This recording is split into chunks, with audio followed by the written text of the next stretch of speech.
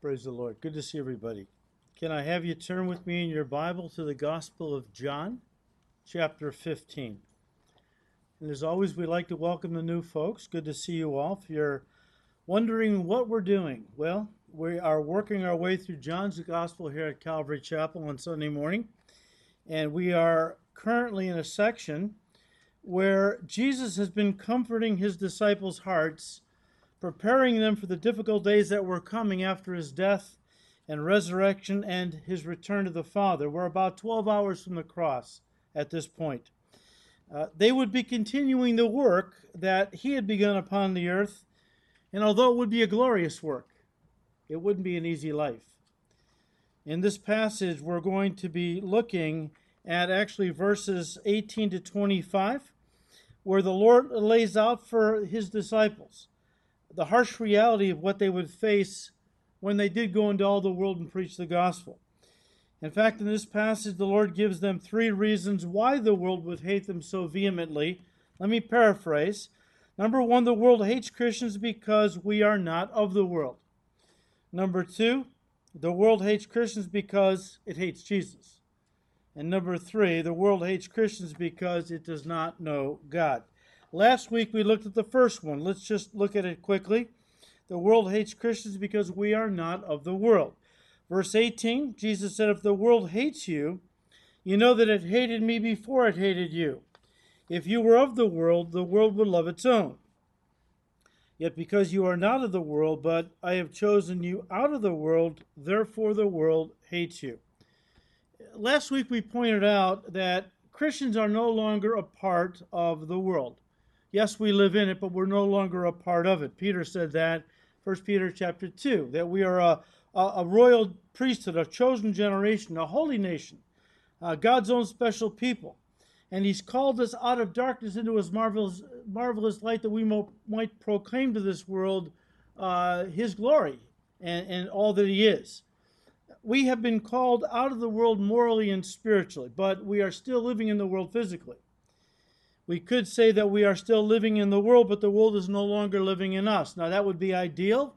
It's not always the case. That's what carnal Christianity is all about, right? A carnal Christian is one who is saved, but is still filled with the world. The world's still dominating. The world still is in control, kind of like Israel in the wilderness, saved out of Egypt the type of the world, but now in this wilderness, where they're murmuring, complaining, all the things they can't have and can't do, and blah, blah, blah, and they never really entered into the promised land, not those that were 20 years old and above.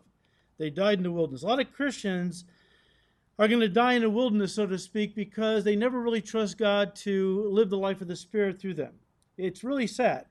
And God wants us to be filled with the Spirit in the sense that we walk in the Spirit, obey his word, be a light in this darkness. We're going to talk about that more in a moment. So ideally, that's what sanctification really is. 2 Corinthians 3:18. The Holy Spirit, once we get saved, is working in us more and more every day, conforming us into the image of Christ, driving out the world, you might say, and filling us more and more with the Holy Spirit, that we might be more and more committed to God, holy, and so on. Now, guys, the word world that Jesus used here in John 15 is the Greek word cosmos. And we studied this last week. I'm just going to touch on it. Cosmos is not a word that refers to nature or ecology. It's a word that refers to the world system. It's kind of a theological term, expression denoting, and I'm quoting one author, the whole fallen world system of depravity, evil, open hostility, and rebellion against God and the people of God. Well, John really put his finger on it in a very succinct way in 1 John 2:19. He said, we are of God, but the world at large, the whole world, lies under the sway of the wicked one. That Greek word means control. Satan is the god of this world. He is basically in control. Now, don't get me wrong, God is ultimately in control of everything. But God is allowing Satan to do his dirty work. God's got a purpose in it. And eventually that purpose will be fulfilled when Christ comes back to reign. But right now, the world is under the control of the wicked one.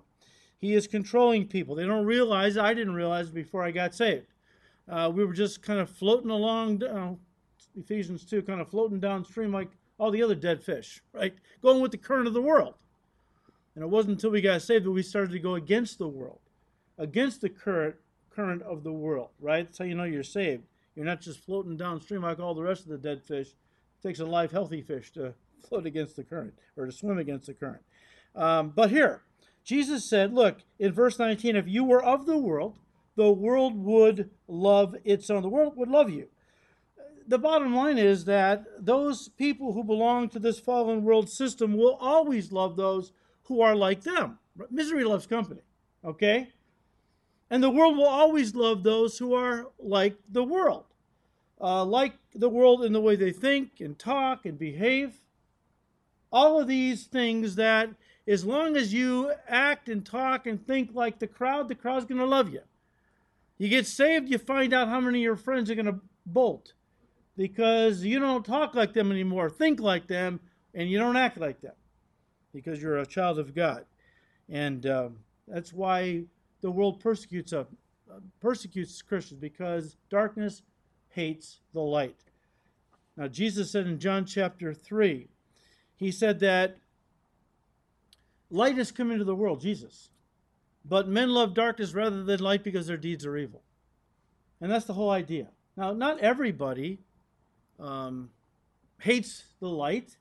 I mean, we all did at one time, but then God began to work in us. We were all of the darkness at one point. We were all unsaved. But then the Lord began to call us. He began to convict us. He began to do that work within us that eventually led us to receive Christ. And once we did, we became a new creation. Old things passed away, all things became new. And the things that we used to love to do, party, hang out, take drugs, do other things I'm not going to mention, we don't want to do those things anymore. And back then, the things that we never would have thought of doing, going to church and prayer meetings and reading the Bible and talking about Jesus and singing worship songs, we love to do now. See, this is the problem with the world. They think, and I've heard unbelievers say that, I'm never going to be a Christian. Well, why not? You guys can't have any fun. I can party, I can do this, I can do that. You can't do anything that's fun. Look, I'm having a ball. You don't realize that. I don't want to do those things. I'm a new creation. God's given me a new heart, new attitudes, right? I mean, the idea that, unbelievers think, I'm really kind of just restraining myself. I wish I could go to that party. Oh, man, I wish I could have a drink. Like, I'm really fighting that urge, right? Look, I don't have to go to church. I get to go to church. I don't have to read the Bible. I get to read the Bible, right? I don't have to fellowship with God's people. I get to hang out with God's people.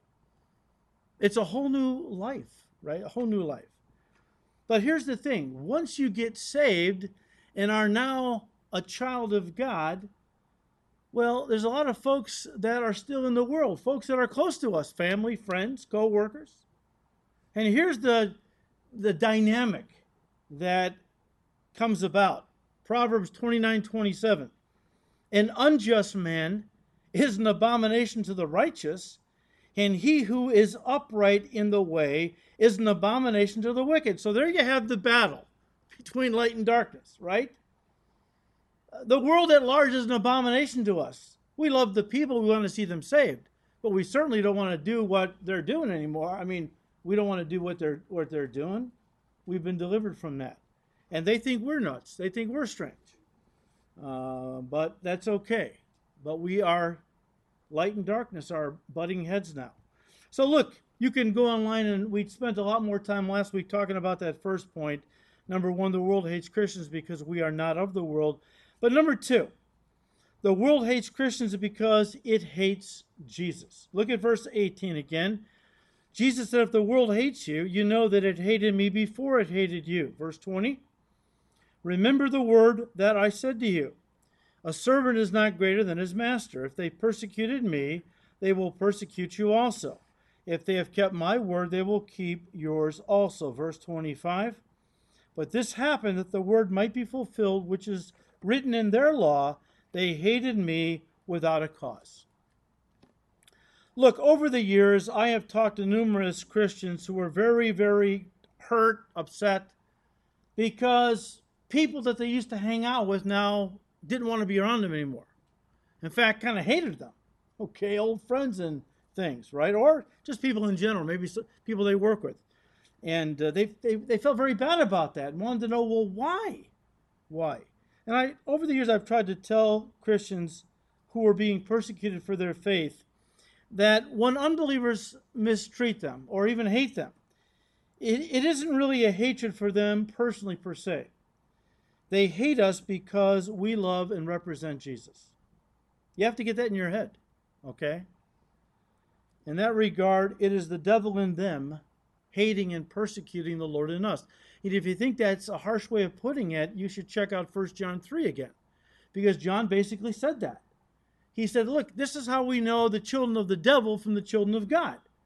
Children of God love to practice righteousness, children of the devil not so much, and the children of the devil persecute the people of God because they're darkness and we're light. And so they're being controlled by the devil. I didn't know I was being controlled by the devil before I got saved. All my life I was being controlled by the devil, and I didn't realize it. Stuff I was watching and listening to and so on. It was programming my mind. It was brainwashing me to think a certain way. We've talked about this. Because as a man thinks in his heart, what? So is he. The devil can get control of your thinking. He can get control of your life. And that's really what he's up to. That's why when we get saved, the Bible says right up front, and I'll quote what Paul said in Romans 12, verse 2, don't be conformed to this world's way of thinking any longer, but be transformed by the renewing of your mind. Because you got to get unbrainwashed. The devil has taken captive our thoughts and got us to think certain ways.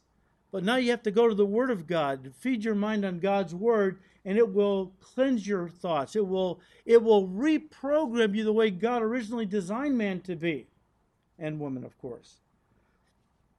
But it's interesting how this all works. And just you have to realize the devil, the prince of darkness, hates Jesus, the Lord of light. And so he works in the hearts of those he controls to hate those who represent Jesus in this world, those who are now called light in the Lord. Look at Ephesians chapter 5.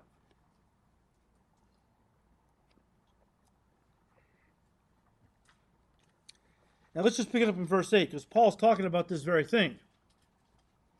Ephesians 5, verse 8, Paul said, for you were once darkness, but now you are light in the Lord. Therefore, walk as children of light. Isn't that interesting? It's not automatic, is it? You can be a carnal Christian. And Paul is saying, look, once you're saved, you are now children of light. You're no longer of the darkness. Now walk as children of light. Honor God with your lives, right? Verse 9, he talks about what that looks like. And he uses the expression, the fruit of the Spirit. The fruit of the Spirit is in all goodness, righteousness, and truth. He could have gone on. He's capsulating what the fruit of the Spirit is. It's a changed life. It's a brand new life is the idea, right? That's how we walk in the light. Verse 10, finding out what is acceptable to the Lord. And listen, have no fellowship with the unfruitful works of darkness, but rather expose them. Now, some Christians read that and they take from that an admonition from God to get obnoxious, to get in unbelievers' faces. I don't see it that way. You know how you expose the unfruitful works of darkness primarily? Just live a Christ-like life. Let your light shine. And unbelievers are going to do one of two things. They're going to run from you or be drawn to you. But either way, something's going to happen. And the idea is that we don't have to be obnoxious in our faith. We're called not to be, obviously. We're to go out in love and not argue with unbelievers and in humility correct them because they've been taken captive by the devil to do his will, and really we want to see them set free. But you expose the darkness by living a Christ-like life and letting your life shine. Look, unbelievers love darkness rather than light because their deeds are evil. And so Jesus warned us they will persecute the light in an attempt to extinguish it. Remember, Jesus was the original light of the world, right?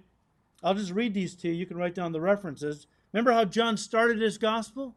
In chapter 1, he said in verses 4 and 5, in him, in Jesus, was life, and the life was the light of men. And the light shines in the darkness, and the darkness did not comprehend it. Some translations translate it, and the light couldn't, and the darkness couldn't extinguish the light. Jesus invaded, as the light of God, invaded a world of darkness, a world controlled by the devil. Now, did Satan want Jesus to come to this world? No, he tried to stop that. Come back Wednesday night in our Revelation study. We'll talk about how. Satan tried his best to stop Jesus from being born.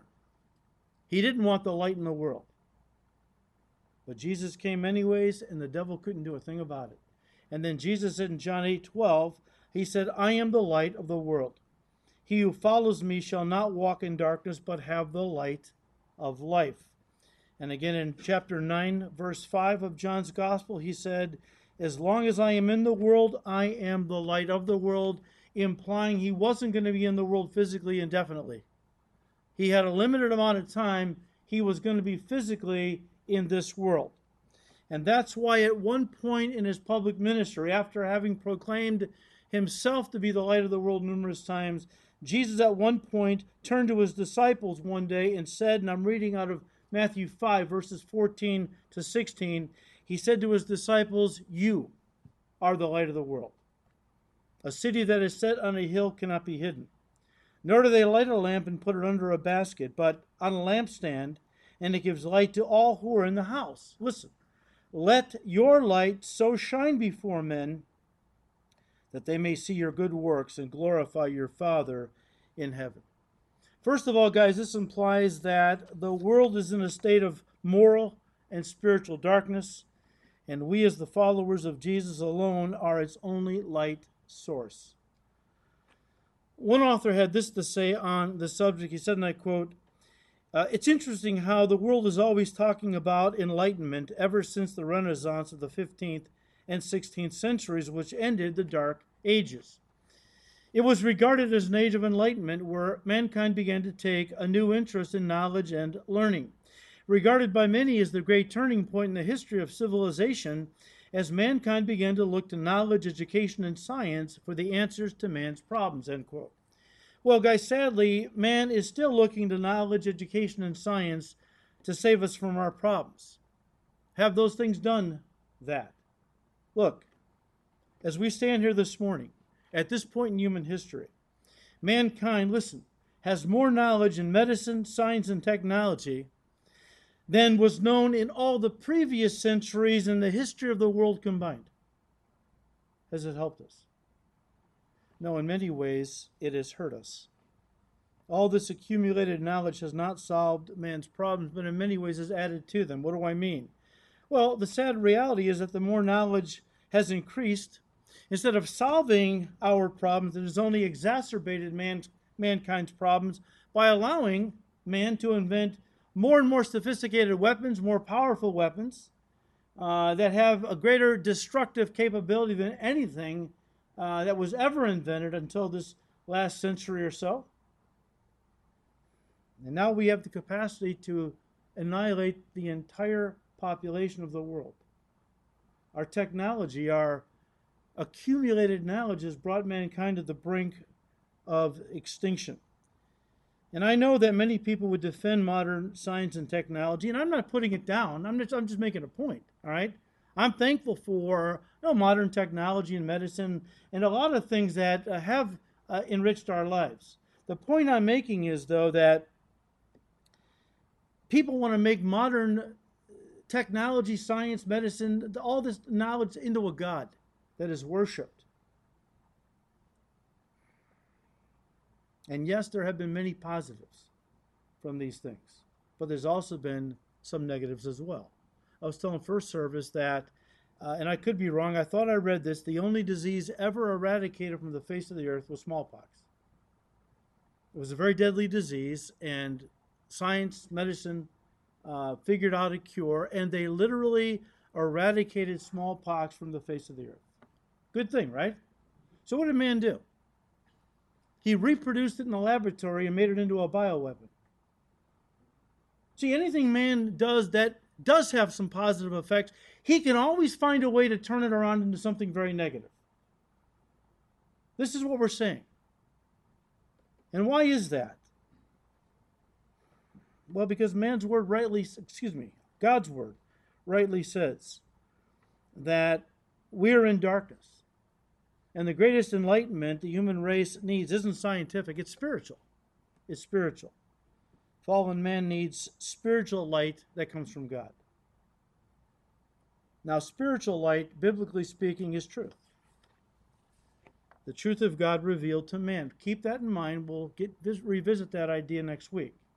Let me say it again. Spiritual light is truth. The truth of God, which man could only know if it was God, unless God revealed it to us. But God's word is truth. And therefore, biblically speaking, it's light. John 17, verse 17, Jesus said on the night before his crucifixion, he prayed to his Father, Father, sanctify them, my disciples, sanctify them by your truth. Your word is truth. And the psalmist said in Psalm 119, verse 105, your word is a lamp to my feet and a light to my path. God's word is truth and it is light. So spiritual light is again the revelation of God's truth found in his word and declared by his Son. Jesus said on numerous occasions, I came into the world to bear witness of the truth. Remember he said it to Pilate? And Pilate said, what is truth? Walked away, right? Jesus Christ came into a world of darkness to be a light, to light people's way back to God by giving them God's truth in a world filled with Satan's lies. And Jesus said the lies would ramp up more and more the closer we got to Jesus' return. So we're seeing it as we live today. But look, since God is the source of all spiritual light, all spiritual truth, the only way we can be spiritual lights in this world is, listen, to surrender our lives to Jesus, where the light of the world, Jesus Christ, comes to live in our hearts. Guys, it's only then that we can become the light of the world as Jesus promised us in Matthew 5:13. We have no light within us. The only light we have within us is the light that God puts there. We accept Christ and the Spirit of God moves in. That is the only way we can be a beacon of light. In and of ourselves, we have no light. Fallen man has no goodness. He has nothing that God can look at as a redeemable quality. He's completely lost. He's completely separated from God, right? There's nothing. Paul says, in me that is in my flesh dwells no good thing. And the only good in me is what God put in me when I accepted Christ. And I became a light because Jesus is the light of the world. Now, as Jesus came to bear truth of the light, to speak of the light, as Jesus came to bear witness to the light, God's truth to a world of darkness and lies, look, once we become the light of the world, now we have to take up the mantle of Jesus' ministry and go into all the world and declare the truth of God, to be a light, not just with our words, but with our lives. This is so important, and I know it's basic, but a lot of Christians are living as if they've forgotten this whole thing. Depending on what group you listen to and what radio show you listen to, pastors and preachers are out there telling you that God saved you for all kinds of reasons. Not many of them are godly, to make you wealthy and healthy and this and that. No, God saved you to be a light. God saved us to go into the world and represent Jesus, because he's the only one that can save sinners. I have come to seek and to save those who are lost. He said, we're his followers. That has to be our heart as well. But we have to declare the truth. And we declare it, first of all, by just living as lights. Remember what Paul said in Philippians 2? He told the church at Philippi, and of course all of us, he says, do all things without complaining and disputing. Don't argue among yourselves. Don't whine and carry on like little children. Verse 15, that you may become blameless and harmless children of God without fault in the midst of a crooked and perverse generation, listen, among whom you shine forth as lights in the world. That's our responsibility. That is ministry in a nutshell. Now remember, darkness hates the light because its deeds are evil and will always try to extinguish the light through whatever means possible. Look, it's no use trying to figure out why your unsaved friends and family members don't like you, or why some of them hate you. You know, I've got Christians over the years come to me and they're really broken up, you know, that their good friend no longer wants to be around them or family doesn't want to talk to them, right? And it's not easy to deal with. And they'll come to me, they're beating themselves up, they're torturing themselves, trying to figure out, what did I do to them? Pastor, tell me, what did I do to them that they don't like me anymore? Would you receive Jesus into your heart? Well, yeah, that's what you did. That's it in a nutshell. All right? Don't torture yourself trying to figure out why unbelievers don't like you. Don't try to rationalize it. Jesus already gave us the answer. It's right here in John 15, verse 18. If the world hates you, know this. It hated me before it hated you. As it is written, they hated me without a cause. There's no rhyme or reason. There's no rationale. People hate us as Christians simply because we love Jesus and belong to him and we're not of the world any longer. They hate us without a cause. Let me just broaden this out a little bit because I feel like I need to say something because there's a lot of churchgoers. You know, we're living in the last days. And Jesus said that the closer we got to his return, the more the devil would infiltrate churches and sow the tares. Tares are unbelievers, but they're church-going unbelievers. Many of them really believe they're Christians, probably most of them. Some, I'm convinced, are in churches to network. I've had guys tell me that. I got to leave your church. It's not big enough. I want to go over to this church. It's a big, I want to network. You know, I want to sell my product. Well, good luck to you. God bless you. We don't want you here anyways. If that's all it's about, okay? If this is why you're here, then, you know, good. But, and then of course, believe it or not, there are people that are serving the devil who infiltrate churches. We have been infiltrated a few times over the years by people looking back, I really believe were satanic plants. And I have a story I don't have time to get into. There are groups of Satanists. All right. Somebody said, go for it. One of our pastors he was in town speaking somewhere. He's a pretty well-known speaker. He was in town going to speak Saturday night at some church or a big conference. Beautiful Saturday morning, he goes for a jog. And he's jogging by a park and sees a group of guys huddled around each other. Their heads bowed. They're praying. It's obvious. So he runs up to the group and he wants to join them. This is great, right? I'm going to join these guys and have some prayer time with some brothers. As he gets closer to the group, he begins to hear what they're saying. They had a list that they were reading off of. It had all the names of the pastors in town by name, their wives written by name, all their children by name. And they were praying to Satan that he would cause pastors to fall through adultery or through this or that, families to be destroyed, marriages to be wrecked. You don't think that these people then go out into these churches and try to make that happen? I've seen it here. Folks, we're in a war, and we better wise up because the devil is very active in bringing the church down and sowing discord and murmuring and complaining to Christians so that hopefully they jump on board and all of a sudden the church is full of murmuring and complaining and so on to destroy the unity and the effectiveness of that church for Christ. But there's a lot of Christians, people I should say, I don't know their hearts. There's a lot of people who go to liberal churches that think they're Christians, but their church doesn't believe any of the basic tenets of the Christian faith. They don't believe Jesus was Son of God, died on the cross, rose from the dead, Mary was virgin. They don't believe any of that, yet they call themselves Christians. There are others who come to evangelical churches like ours, and they hear the word taught. They go out that door, and they don't plan on applying any of it to their lives. But they've come to church. It's all God wants. I go to church. God will leave me alone now. Now I can make money and I can be blessed because I did my duty. That's how they think. They think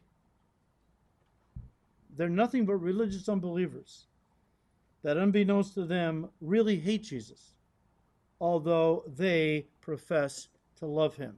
Jesus said, if you love me, keep my commandments. Now, we don't all keep his commandments perfectly. I understand that. But our hearts as evangelical Christians is to live according to God's word. We want to honor the Lord. We don't want to do the things we used to do, right? There are folks that profess to know God, but as Paul said to a young pastor named Titus, Titus 1 verse 16, they profess to know God, but by the way they live their lives, it proves they're not children of God. I'm talking about overt sin. I'm not talking about a Christian who's weak and stumbles and falls and please God help me, I want to be better, I don't want to do this. No, we're not talking about that person. We're talking about somebody who's playing a game. They're tares among the wheat, right? Look, there are those who come to church that don't walk in the light in the sense that they don't embrace the true gospel. As a Roman Catholic, I went to Catholic church. I grew up in the church. I was married in the church. I went to Catholic grade school, did the Stations of the Cross every day at lunchtime. And in my mind, I was going to heaven because my church taught me that to get to heaven, you do these things, these works. You light the candles, and you play the rosaries, and you do the Stations of the Cross, and you observe the holy days and feast days, and get baptized and confirmed, and all these things were necessary to earn heaven. And I was zealous for these things. But as Paul said to the Romans about the Jews who were also very wrapped up in their religion, they have a zeal for God, but not according to knowledge, for they being ignorant of God's righteousness and running around seeking to establish their own system of righteousness, have not submitted themselves to God's righteousness. That's hating Jesus. When you reject he said, I'm the way, the truth, and the life. Oh, I don't believe that. I believe it's you plus praying the rosary and doing this and that. You're hating Jesus because you're denying his completed work. It's like Cain. God told Cain and Abel, Genesis, right? You want to approach me? Here's the offerings you have to bring. Abel listened. Abel brought an offering that honored God, was consistent with God, said God accepted him. Cain decided, well, no, I don't feel like bringing that. I'm going to bring what I want. And God should accept it. He should be happy in coming at all. He brings his offering, God rejected it. Cain went and pouted. God said, what are you pouting for? If you do what's right, in other words, Cain, if you listen to me, I'll accept you. But Cain couldn't handle it, and so he killed his brother. Because his brother was righteous and he was wicked. Cain practiced self-styled religion. A lot of folks are practicing self-styled religion. As we said last week, it's kind of a sizzler spirituality. You ever been at the salad bar Sizzler? It's pretty good, isn't it? People bring that over into their spiritual lives. Oh, a little this, a little that. They like to pick and choose. They like to develop their own system of righteousness. And God says, I'm not going to accept that. Oh, but I'm sincere. It doesn't matter. God doesn't count sincerity for righteousness. He counts faith in the truth for righteousness, right? Look, we're talking about the world hating us, persecuting us. It's a reality, right? We have to understand that. And so I want to give you just a couple of principles, and we'll close, that go along with this, all right? And when you go out there to serve the Lord in the world, these two principles, don't ever forget them. The first one we just spent 20 minutes on, at least. The number one, I've got to repeat it because it's first on the list. Unbelievers will be antagonistic toward you. Now, go into ministry with that idea. Maybe you've already figured that out. Okay, it's a given though. Unbelievers will be antagonistic toward you when you seek to serve the Lord, because they are under the control of the devil, who is filling them with hatred for you. But listen, they are not your enemy. Please get that down. The world is going to persecute us, but they are not our enemy. Paul the Apostle said we don't fight against flesh and blood. People are not our enemies. Our war is with principalities and powers, the forces of wickedness in the heavenly realm. We are fighting a spiritual war, and the devil is pushing the buttons of unbelievers and using them against us, but they're not our enemy. We were once there, right? Thank God I had a neighbor that prayed for me. I didn't know that. It wasn't until years later that I was a Christian and had a little dinner for a Christian ministry. There she was sitting on the table next to us. Started talking to her. She prayed for... And the families in my neighborhood, We're not altar boys. And so, but she prayed for us. And I'm confident that God used her prayers to convert us. If she had considered us an enemy, she probably wouldn't have prayed for us.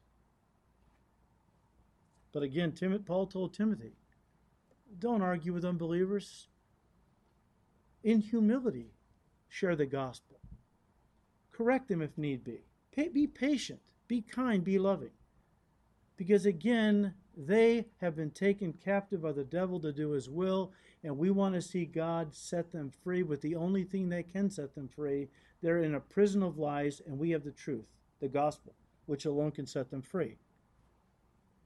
Once again, guys, unbelievers, the world, will be antagonistic toward you. So listen. Either you're going to accept that going in, and you're going to love them with God's love, pray for them, try to reach them for Christ, or you're going to declare war on them. Have you known Christians like this, or professing Christians, right? They get upset because the world is against them and is always at war with them. So they declare war on the world. What do you mean? I'm thinking this is maybe an extreme example of what I'm talking about. It takes lesser forms, but the Westboro Baptist Church. This is a church that goes into crowded areas carrying signs that say God hates fags. Thank God for dead soldiers. Because they believe when our soldiers die in the battlefield, God's judging America for our wickedness. So thank God for dead soldiers. God's judging America. That's grotesque. That's disgusting. But it takes lesser forms. God doesn't want us to declare war on the world. He wants us to love the world. But here's the other side of that. You have some Christians that want to love the world so much that they think that it's their job in ministry to win the world over to be their friends. It's just human nature, isn't it? To want people to like us, even when it comes to unbelievers. And because of it, many Christians believe that they can be a friend of Jesus while at the same time be a friend of the world also. They believe that we reach the world by becoming friends with the world. And that has given rise to different churches. One I heard about, but I've heard of others. This one church actually wanted to have church in a bar. Well, Sunday morning, the bar wasn't open. But they wanted to have church in the bar to be close to the community, and then to hold over some weeks into the afternoon and kind of be with the people of the community and do something that would make the people of the community think, hey, we're just like you, but we love Jesus. And so it gave rise to something called beers and hymns, where they get around, the guys in the church get around this bar, they're knocking back some brews and singing hymns to Jesus. Because in their mind, you can't reach the world unless you become like the world or a friend of the world.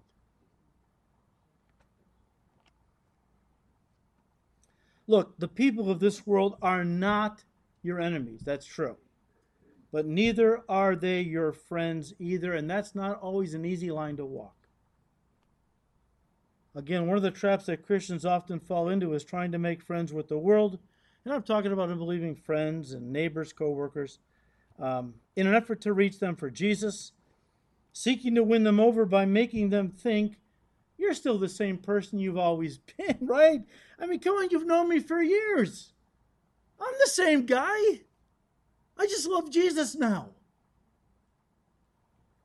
And to prove that they're still one of the guys, still the same person they've always been to all the people they come in contact with, friends, family, co-workers, Christians will sometimes lower their standards and go places with these unbelievers they shouldn't go. R-rated movies, secular parties.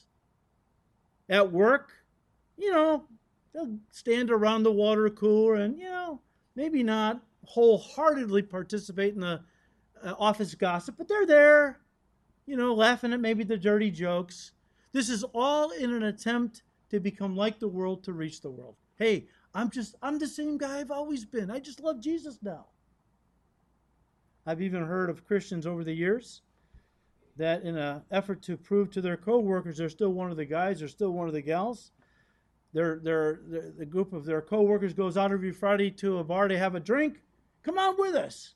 Come on, you're one of us. And so they go out to the bar. And they've said to me, well, I only had one drink. Okay. How many drinks does it take in a bar to destroy your witness? You know? I mean, the goal of Christianity isn't to win friends, it's to win souls. And again, you're not going to do that by becoming like the world and behaving like the world to reach the world. Because the world's going to think you're just a hypocrite. They're hoping you have that beer. They're hoping that you come out and have a beer. I don't care if it's one beer. I don't care if it's half a beer. Now they got the ammo to say, hey, so-and-so went out. The Christian went out with us to the bar. He's a hypocrite. See, I told you, they're all hypocrites. Guys, trying to be friends with the world is not only misguided, it's forbidden by God as ungodly. James chapter 4, verse 4. James said, and I love the way he always tried not to offend anybody, adulterers and adulteresses, do you not know that friendship with the world is enmity with God? Whoever therefore wants to be a friend of the world makes himself an enemy of God. Look, love the people of this fallen world enough to try to reach them for Jesus, but do it because you're his friend, not because you're trying to be their friend. So unbelievers are going to be antagonistic toward you, and very briefly I'll end with this second point. Unbelievers are notoriously fickle and prone to turn on you. When you serve the Lord by helping people, and it's not just unbelievers, even some Christians I've seen this happen to, but when you serve the Lord by helping people, if they turn on you, and many will, for whatever reason, don't take it personally. It's hard, but don't do it. If you do take it personally, it often signals that you were helping them in part to cause them to like you. And if that's the case, you were being a man-pleaser and not a true servant of Jesus Christ. In other words, you were not being a God-pleaser. Remember what Paul said in Galatians 1 verse 10, for do I now persuade men or God? Or do I seek to please men? For if I still please men, I would not be a bondservant of Christ. You have to serve the Lord, guys, simply because you love Jesus. That's got to be the sole motivation for serving the Lord, because you love Jesus. And everything you do in ministry, everything, is done for him, which is the cardinal rule of ministry. So if people turn against you, it doesn't matter. I'm not saying it doesn't hurt. We're not robots. But if people turn against you, you haven't lost anything, because you were doing it for Jesus. The one who said, you can't give a cup of cold water to one of my little ones in my name without receiving your reward. When I try to serve people, and I know my heart, I just want to help people. If they turn on me, and many have, I'd say, Lord, you know my heart. I did what I did for them out of a pure heart. I just wanted to help them. But Lord, ultimately I was doing it for you. And that's how I get through ministry. When people turn against me or my wife, we just give it to the Lord. No, it's not easy. Again, we're not robots. It hurts. But I do it for Jesus. I do it for Jesus.